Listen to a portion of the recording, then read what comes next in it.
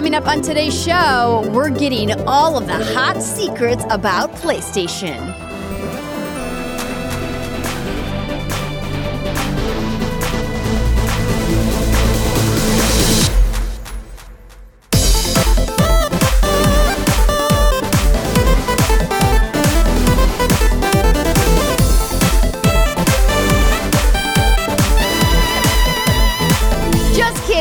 What's good, everybody, and welcome to a very special episode of the What's Good Games podcast. Normally your source for video game news, commentary, analysis, and funny stuff every Friday. But this Friday, we've got a special episode that we're going to tell you about in just a minute. I'm Andrea Renee, joined by my wonderful co-host, Brittany Brombacher. Hello. Somewhere Sony PR is freaking out. They're like, no! I know, but that's why I did it, just to have a little giggle. Please welcome to the show the global head of third-party portfolio at Sony Interactive Entertainment. The wonderful Shawne Benson is here. Hello, everybody. Thanks for having me. Shawne, it's so fantastic to finally get you on the show. You and I have known each other behind the scenes for quite a few years now, but we haven't ever had the opportunity to get you on What's Good Games. And when it arose, I was like, hey, I know her. Oh, yes, let's get her on the show. Thank you so much. I've been really excited for the opportunity. It's always so much fun talking games with you behind the scenes. So it's cool to, be able to share the love publicly in this way. Absolutely. And we ran into each other at the DICE Summit not that long ago, but you have been keeping yourself very busy. Sony just launched a brand new piece of hardware, PSVR 2. How's the launch been going? Oh, it's been so great. There's been a lot of really positive reception from both gamers and the press and fans across the board. Our developers are super happy. There's been a lot of really good resonance around games that didn't maybe see as much attention kind of towards the later part of the life cycle for PSVR, getting new breath of life in PSVR 2. So we're super excited about all the reception overall. I've been just like knee deep in VR ever since I got back from DICE and was able to finally open up the box. It's been a lot of Resident Evil, a lot of puzzling places for some chill vibes. And definitely if you want to pull some heartstrings, I spent a lot of time in Before Your Eyes, which I don't know if anybody's had a chance to play it yet, but it's a grab your Kleenex kind of moment for sure. But really loved it. I have my PSVR 2, so thank you, PlayStation. And I do have a code for Before Your Eyes, and I'm preparing myself. Let me just say that. I know I've been told I need tissue. I'm very excited to hop into that one, though. Yeah. How does that work, though, when you have the headset on your face and then you start crying? Shove it up the headset. You kind of sneak the tissues. At least you can pull the headpiece out a little bit so you can sneak a Kleenex in. No, just kidding. A built-in feature. Yeah, it's kind of nice because it helps you adjust for comfort, but also compatible. So you can, put tissue on your eyes. No, just kidding. So yeah, I'm pretty excited about that one. But if we are going to, make a recommendation, I would say try to play it in one sitting. It's short enough, so it's not, I feel like it really takes you on an emotional journey. So definitely one sitting kind of game, in my opinion. Okay. Okay, that's a good piece of information to have because there are some games like that are better played without taking a break. So how much time should I set aside? Because, with babies at home, having that dedicated time to sit down and play a game front to back is something that Brittany and I haven't experienced in a while. I realize I should have more empathy. Bunnies aren't as demanding as babies, so I have pet rabbits. Those are my fur children. I think probably about 3 to 4 hours was probably the average I've seen. It isn't too long. It's pretty bite-sized in that regard.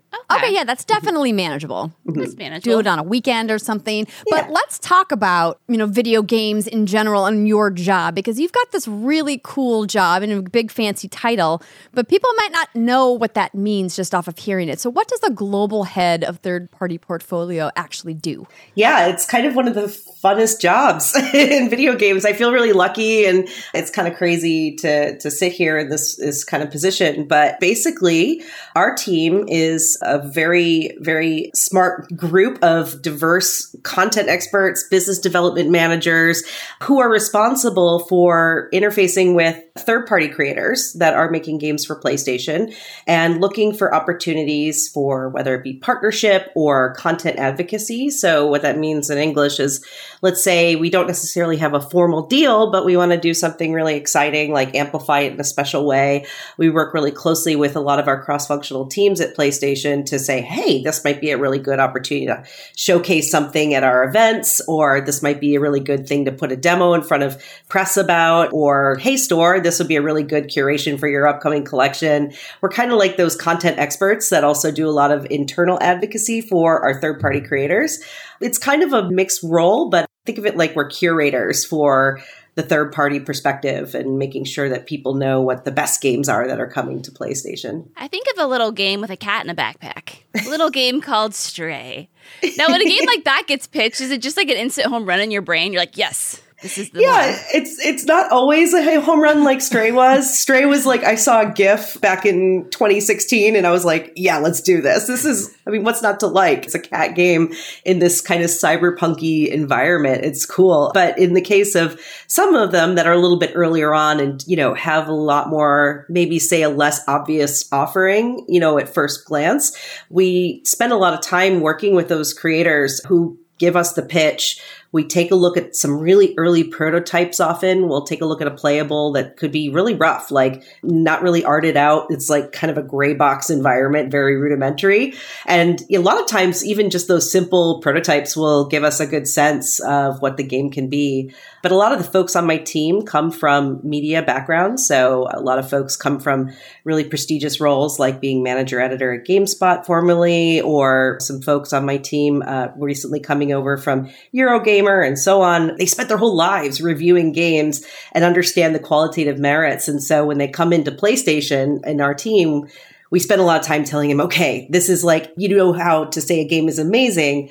How do we talk about how it's the best place to play on PlayStation? How do we evaluate against that? PlayStation clearly had a banger of a generation with the PlayStation 4 and doing pretty good so far with the PlayStation 5, despite all of the pandemic challenges that a lot of people in the video games industry are facing. So it seems like a pretty easy sell to be like, bring your game to PlayStation. But how much of your job is the balance between people who want to have their game on the platform and projects that your team has identified as, hey, this is the thing that we actually want to put some energy and maybe some money behind promoting is on the platform? It feels like that's kind of an overwhelming job. Yeah, it certainly is. I mean, there's a lot of games that don't necessarily require a lot of uplift to bring over to the platform. And it's more around just making sure people are aware of it and we really rally the troops behind it. Like a Call of Duty, so to speak? Yeah, something like that. You know, really known quantities, existing franchises and big brands like that. But then there's a lot of those emerging voices, those up and coming creators that are coming from those hidden gems that are kind of from different parts of the world and different crevices that we wouldn't necessarily know to explore. And so we have a great, very talented team on the account management side that is literally focused on that. You know, they're boots on the ground, sourcing and looking at a lot of really great new opportunities from our indie community. And we collaborate really closely with them. They'll say, hey, look, you should check this game out. And our team will evaluate it and also collaborate with them and the partner on what could a potential strategic relationship be to make sure they're able to be best on the platform and de-risk the opportunity for them. So you're saying, Shawne, it's solely your fault that there's pre-order exclusives for third parties on PlayStation? It's you. You're the problem. No, I'm not the problem. These are strategic relationships with these partners. They're looking for ways to really amplify the opportunity and make it feel like the best place to play. And so they're really trying to find these kind of opportunities for those consumers. It's not me hand-wringing necessarily in this case. I was just teasing everybody. It's definitely not Shawne's fault. It's Bob in marketing. We all know that. So Shawne, let's talk a little bit about the kinds of tools that you and your team kind of use or at your disposal when you're trying to identify, you know, what game is going to resonate with people that own PlayStations or, you know, people that want to maybe buy a PlayStation specifically to play a game. Because it seems like there's no one secret sauce for identifying like which game is really going to hit with people, what's going to go viral, so to speak.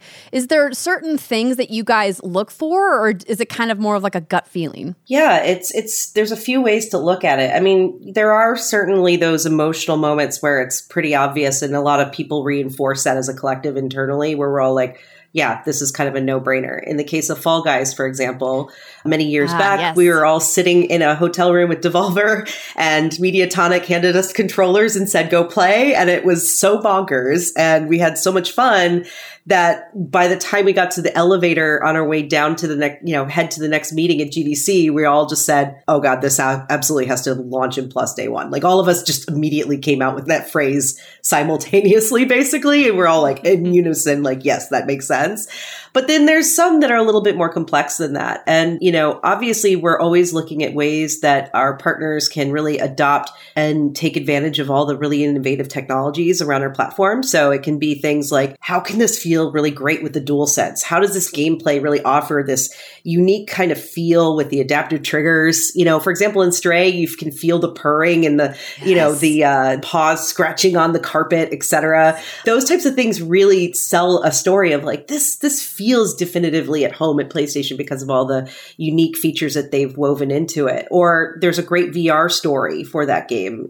Those types of things are always in the foreground of what we're considering when we're looking at opportunities. We also think about the audience expanding. Already at this stage of the life cycle with PS5, we're seeing way more audience and types of players that are coming over than ever before on PS4. We're seeing a big evolution of like what types of games people like to play and so forth. So it's not so simple as just, trying to, use the same kind of AAA targets every year and call it a day. There's a lot of really great indie games and, AA games that could be really good fits for targeting regions that we haven't really talked to before or different types of communities. So we definitely think about that expanding audience as we're looking at opportunities. And then the big thing that people always ask is like, what genre should we think about? Like we get a lot of those asks at conferences and in partner meetings. And we really try to be avoidant around being too prescriptive. Like, because the moment I say, hey, give me a Metroidvania, we're going to see 500 Metroidvania pitches. And it may not even be the kind of game that the creator wants to make. It's like they're feeling like that's what they need to make in order to be successful. And often some of the best ideas are things that we're not even asking for in advance. It's often these kind of ideas that come out of the creator's brains that we couldn't even have come up with. This whole process is just so utterly fascinating to me. Something I really appreciate lately is how, the people at the top, you, Shawne, you run PlayStation pretty much. We all know it. No, how you're able to, not at all. Well, in my world you do. But how you're willing to... My boss is going to be upset. Please don't say that. No. Don't get her in trouble. It was all me. You can fire me. I don't even work for you, but it's fine. Tell Phil to calm down. It's fine. It's fine. How you're willing to come on a show like this and really pull back the curtain on this entire process. Because, there are certain games, like I've always wondered, like, I'm just going to throw it out there, like Dark Cloud 3, my grandma's all-time favorite game, like Dark Cloud series. And she's always like, hey, how come there's no Dark Cloud 3? I'm like, Grandma, I don't know. I don't make the rules. But, but now hearing you kind of talk about what this process looks like, I think it's just really helpful and it kind of humanizes the whole industry a little bit more. So I give you kudos to that. But I'm dying to know, how many people are on your team? Like, how many people review a pitch? Well, on my team directly, it's about 10. It's not actually that big, but we're all scattered globally, which is always a challenge with like late night calls and early morning meetings, et cetera. But we're very collaborative and we very much are joined at the hip on a lot of opportunities. But there is a much wider team in third-party relations. We have a huge group that works on solely the relationship management with our creators. So, we work closely with that team. Anytime there's an opportunity, they surface it up to us. And they're really the boots on the ground for the wide masses. And then there's, of course, our marketing teams that are boots on the ground also in supporting all those wonderful marketing campaigns that a lot of these creators are making. It's certainly not just portfolio doing all the magic. There's a huge army behind us, but we're a small team of 10. And I like to think of us like, kind of like that central nervous system around the games. We take all the inputs from everybody and try to put something together to make sure it's a success, but we're certainly not the only ones involved. It feels like, and this is kind of a weird analogy, but it's something that I hold near and dear to my heart because I have a music life in a past life. I used to love making mixtapes for friends and family and, for potential future boyfriends or whatever. And it was a way of communicating to the, person that I want to connect with. And, it has kind of the the ebbs and flows to how you create the perfect mixtape or mix CD or Spotify playlist. What I feel like I'm dating myself when I say mixtape, but that art is kind of like how we look at video games. You know, it's there's a lot of things that can strike a feeling. And when you look at the sum of its parts, you know, there's kind of a cohesive theme and aesthetic to it. And we try to aspire for that as we're looking at games. I love that. I'm going to be honest, you using the word creators is kind of jarring to me. And I think it's because as a content creator, we hear that referenced in a very different way. But I have seen that a lot of the messaging at Sony has changed from developers to creators. What's the story behind that? Yeah, I mean, it's no official like company-wide shift necessarily, but I think we kind of organically use that phrase a lot, mostly as it relates to the process, because, you know, if we just say publishers and developers, it doesn't really speak to the art form of what they're bringing forward. And these are it's a multidisciplinary kind of art form at the end of the day. And I keep tying into my roots of like music and theater. You know, in the case of theater, it's like people from different walks of life are coming together to create a play. You've got costume designers, set designers, sound designers, lighting designers, actors, directors, playwrights, and they're all coming together to make a thing. And that's a creative process. And game development's no different, right? It's a lot of people from different disciplines coming together to make this really kind of like a holistic art form. And that's why I kind of lean on that word, just because it's kind of part of my background. But I've seen other people internally pick up the bandwagon, but I wouldn't necessarily they say this is an official PlayStation term or anything. We do say it in the case of indies in some ways, but yeah, that's where it comes from. Well, Shawne, we've already established that you're running PlayStation, so I feel like you should feel confident in just saying this is the way it's going over here.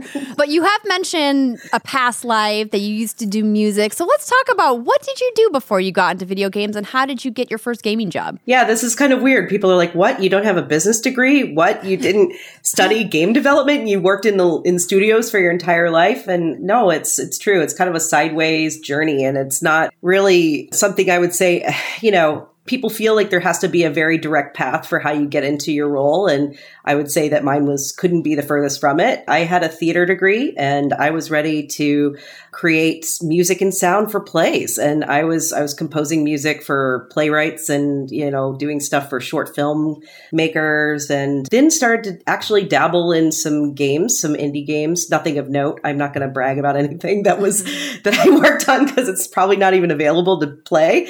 But at the time I was like trying to get my big break and going to GDC with like an actor with her headshot ready to get noticed by the next big director. Like, please hire me to make music for your game. I love that. Didn't work out, but I just see you outside the W with CDs being like, please listen.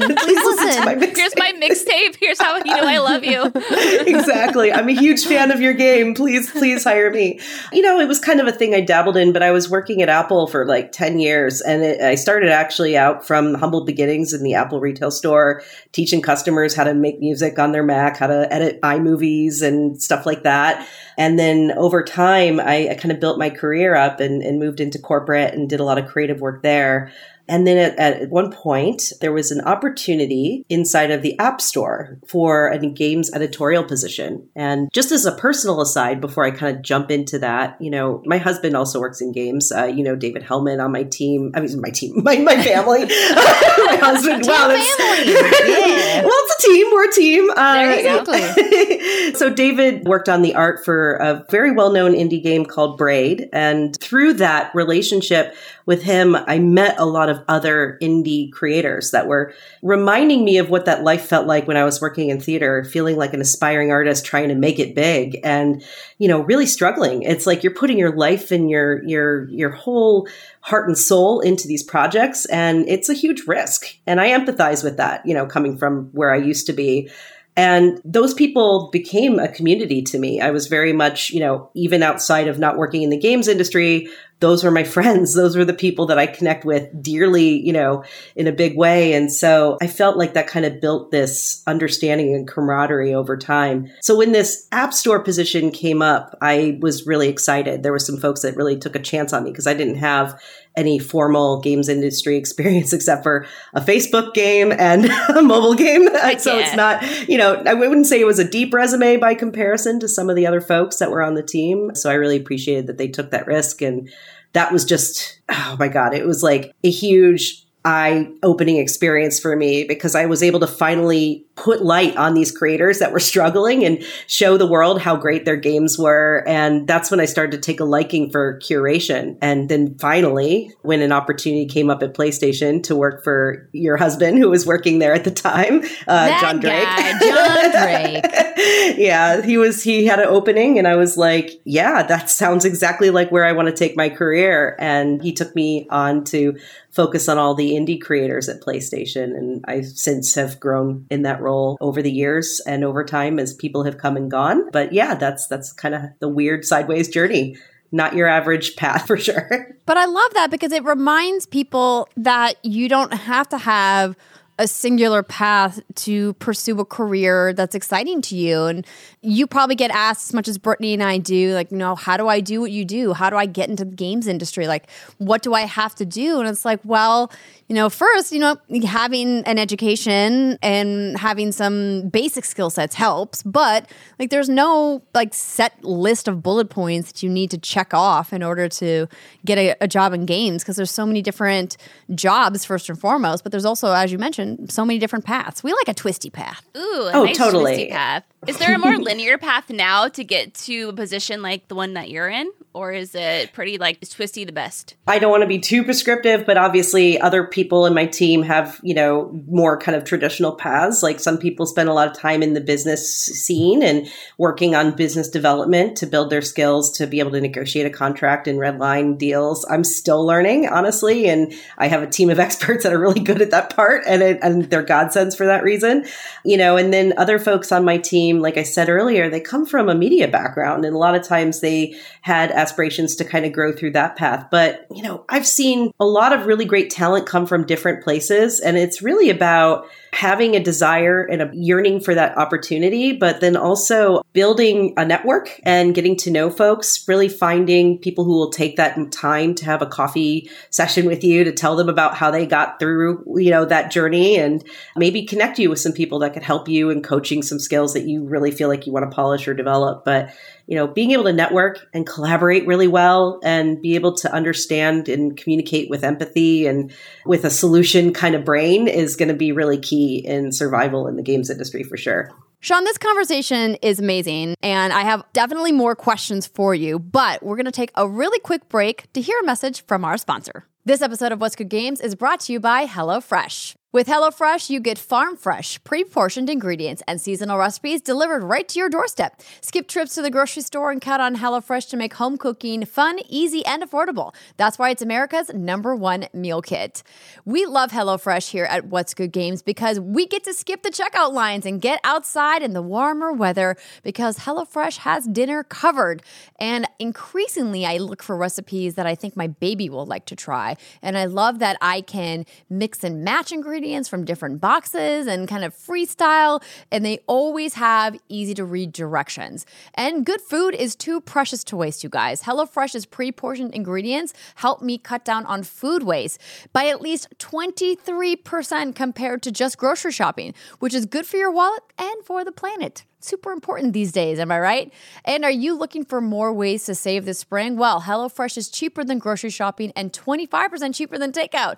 Those fees get you every time. I am very much looking forward to my HelloFresh box that is arriving tomorrow. I believe I got the spring board in it. You know me, I love a good charcuterie board, but this one has some extra nuts and a special kind of jam and crusty bread. If you guys haven't checked out the HelloFresh Market, it's like my new favorite thing about ordering boxes every week.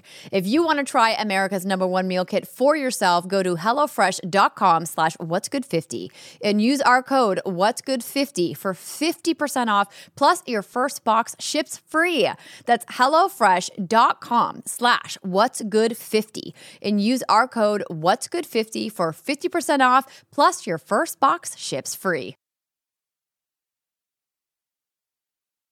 This episode of What's Good Games is also brought to you by MeUndies. So what is something that you wear that you can't see but can feel? If you guessed underwear, then reward yourself with super soft undies from MeUndies. If you guessed wrong, still reward yourself for trying. MeUndies believes comfort is key. That's why they make magically soft undies in fun prints and tons of colors. And since they're obsessed with helping you feel your best, MeUndies is offering 25% off plus free shipping on your first order. Now, I've talked about MeUndies, Andrea's talked about MeUndies, Steimer talked about MeUndies. They are literally the best. And I think it's kind of hard to convey just how comfortable they really are just from talking about it. But if there was a way that you could go grab consensually a pair of MeUndies and feel them, I feel like you would understand. We were folding laundry the other day, like adults do, sadly. And I did not realize that my husband's entire boxer wardrobe is nothing but MeUndies now. Like literally all of his t-shirts, all of his boxers, he's been converted. And it makes me happy because when I don't want to do my laundry, I can steal his clothes and they're very, very comfortable. Anyway, for all of you creatures of comfort, MeUndies also has a membership that hooks you up with the coziest loungewear, bralettes, and undies from extra small to 4XL every single month. I mean, comfort and convenience. What more could you want? Members also get up to 30% off select items, exclusive deals, and early access. Yeah, you probably want that too. A great option if you want to dive into the world of MeUndies. So to get 25% off of your first order plus free standard shipping, visit MeUndies.com/WGG. Remember, if you're not satisfied, your purchase is on MeUndies. And again, that is 25% off of your first order plus free standard shipping, MeUndies.com/WGG. This episode of What's Good Games is brought to you by BetterHelp. On our show, we always talk about how it's okay to not be okay. And sometimes that means reaching out for help so that you can work on getting back to your best self. Therapy is all about deepening self-awareness and understanding because sometimes we don't know what we want and why we react the way that we do until we talk through things. And even then, sometimes it's still confusing. But BetterHelp connects you with a licensed therapist who can take you on that journey of self-discovery from wherever you are.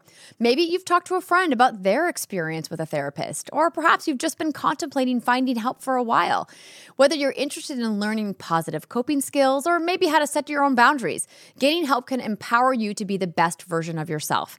So if you're thinking of starting therapy, give BetterHelp a try. It's entirely online, it's designed to be convenient, flexible, and suited to your schedule. Just fill out a brief questionnaire to get matched with a licensed therapist and switch therapists anytime for no additional charge. Discover your potential at BetterHelp. Visit betterhelp.com/whatsgoodgames today to get 10% off your first month. That's BetterHelp, HELP.com/whatsgoodgames.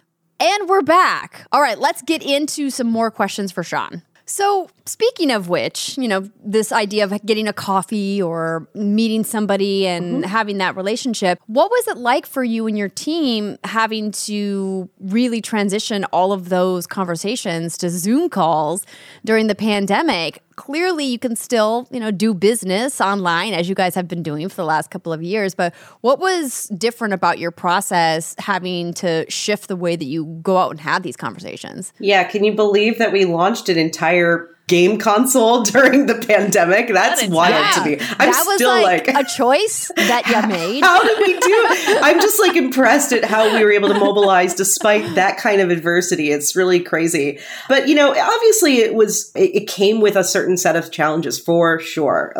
How do we play builds? We used to go to the studios. Now we can't fly to the studio. How do we deal with transferring of the files and having the developer creator feel safe with sharing their code to us to review the game? We definitely had a lot of experiments on that and found out good ways of working. Despite the adversity, I also think it opened up a lot of opportunity in a lot of ways too. I actually think it's great that you don't have to necessarily, find time on my books to have a pitch meeting at GDC. I mean, GDC is an amazing opportunity to have that, but, our calendars fill up really quickly. But we can totally set up a virtual meeting now. It's not a issue. We take business not necessarily always at these shows in the same way like we used to. And I felt like it really opened up accessibility to us for creators that were perhaps in distant lands that we don't necessarily visit or frequent as often as we would like, or have a dedicated team in that region. There's just been a lot more opportunity for discovery than we had in the past, which was so 100% focused on being in person to do business. Interesting. You mentioned GDC, and as someone who has only attended these conventions to play games and talk about them, I don't really ever hear a lot about the business side. So I'm just curious, when you go to an event like GDC or E3, what is it that your schedule looks like? What takes up your time? Do you really want to know? It's I like really do. Let me show you my Outlook. Pulls it out. I'm really scared. No, I'm only saying this because literally an hour ago I was looking at my calendar and hyperventilating a little. But it's a lot of sit downs and face to faces with partners, either getting caught up on existing conversations that we're having around a partnership opportunity or seeing a slate review of their games. There's a lot of pitches. We often will see people come in with a build and want us to get our hands on them. And it's a good chance to kick the tires of the product and things like that. And it's wall to wall. Like someone actually just yesterday, and it broke my heart. She texted me and was like, "Hey, I would love to grab dinner with you." And I'm like, I showed her kind of the availability. You should have messaged me last year. I was like, tomorrow is when it starts. And I'm morning to night until Friday, and then I collapse. So I'm a little worried, but we're going to make it through. We just want to make as much time as possible for everybody that's flying out, paying a lot of money to get there and putting a lot of effort and putting together their materials. So I make the time where I can, but it's a lot of that. It's mostly meetings. I wish I could go to more of the talks. And that's the part that I love the most, honestly, is really connecting with the people that, I spent my early days with in the industry, and definitely also appreciate the insights that I get from those panels. But unfortunately, it's going to be me in meetings for most of it. So if somebody is able to score a tiny sliver of space on that packed calendar that you have, what are some of your pro tips to not blow it? To be like, okay, you were able to snag 30 minutes with the global head of third-party portfolio. This is your one shot. Don't mess it up. What are the pro tips? Well, first off, hopefully you've already registered. If you're a creator and you're wanting to partner with us on PlayStation, make sure you sign up on our PlayStation Partners website. But secondly, one of the things that you should also do is prepare some sort of proposal that gives us an overview of what your game is. And from that point of view, try not to go too deep in the weeds on the lore and so forth, but give us that elevator pitch of what is the magic of this game? What is it about? What's the moment to moment, the core loop? Things like that will really be helpful for us to understand. Give us a detailed business plan. Like, what is your budget? What is the need that you need from us? What's the ask in terms of support? So if you want marketing support, or do you need a little bit of funding to help you get it across the finish line? What kinds of things are really going to help you be successful? And where can we align? Like, what are the things that make your game feel like PlayStation is the best place to play this game? And so that's kind of the essential from the pitch itself.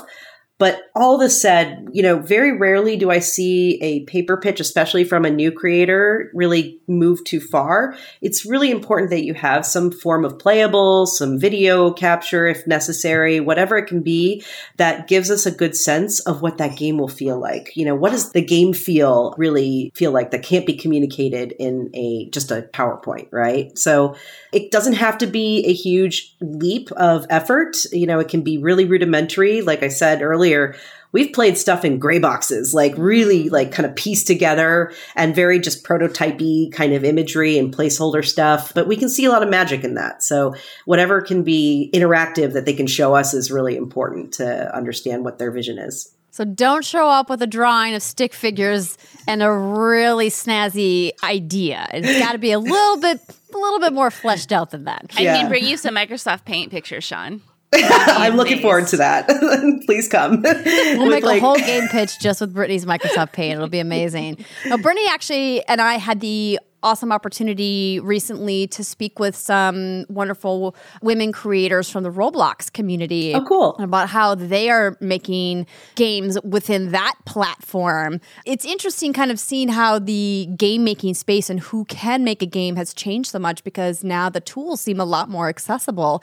What kinds of things are you excited about when you look at where game development is going as a technology? Are there some cool things on the horizon that you're like, this is a really awesome thing that I can't wait to see more of. Yeah, I mean, you already kind of hit it on the nail in terms of just how ubiquitous the tools are to make a game is just being more accessible by different types of creators. I really have just been mostly excited about the types of communities that are emerging out of the woodworks from these things. Like, it starts with the Roblox community, but then, then they dust off Unreal or Unity and start to get into those types of engines and, start to emerge from there. So a lot of times those types of groups are the ones I'm most excited about. And I often try to keep an eye on. Anytime I see things kind of buzzing on Twitter or other types of online communities, I try to keep tabs on it because oftentimes even those smaller kind of opportunities can blow up and become like the next big thing, and that's huge for me. I'm just excited about the diverse voices, honestly, more than anything. Just seeing more people like me, more people that don't look like me that are, coming into the space. And that's super important because art imitates life, right? And if we don't have that really fully represented in the best way, it's going to be hard to be a successful game platform or a game community at large. It's really critical. So, Shawne, what's your prediction on what you think the next big genre trend is going to be? We've seen a rise in roguelikes, and then the battle royale genre took off. And it feels like, these RPG shooter hybrids are really popular. Based off all the stuff that you see, because I can only imagine like the thousands of stuff that you see, in your job, the thousands of stuff.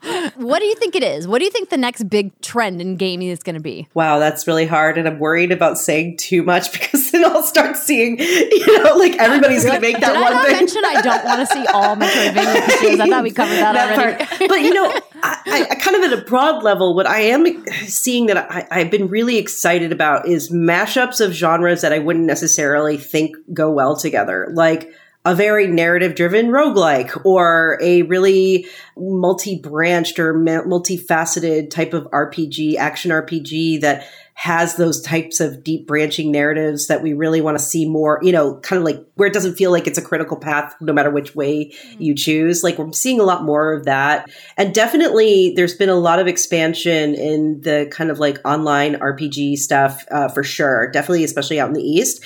And very excited about post Genshin, what all the other types of Genshin Impact like inspirations are kind of coming out of the woodworks. And I personally am excited about that just because it's such a expansive place to play, and there's such a wide community of different types of players in that space because you can play those types of games on mobile, PC, console, everywhere, and you can connect with people and it's not really locked into the barriers of just a single platform. That stuff I'm pretty excited to see more of, and definitely am seeing a lot of cool stuff in the space, particularly out of Asia, for those types of games. So I want to keep my eye on those regions for sure. And we'll certainly see a lot more cool stuff coming out of there in days to come. Let's say I have a farming sim horror game. Talking about two mashups. Man, it's my favorite genre ever. See, this is why I knew I liked you, Shawne. Before I bring my game to you and your team, where should I put it beforehand to get valuable feedback? I've seen a lot of other developers really tap into their community, like actually share it with their peers for feedback. And that's where they've gotten a lot of the most insight, but also just for discoverability. If you're not quite sure, you're ready to pitch, but you want to get points of view and see if it's got some buzz.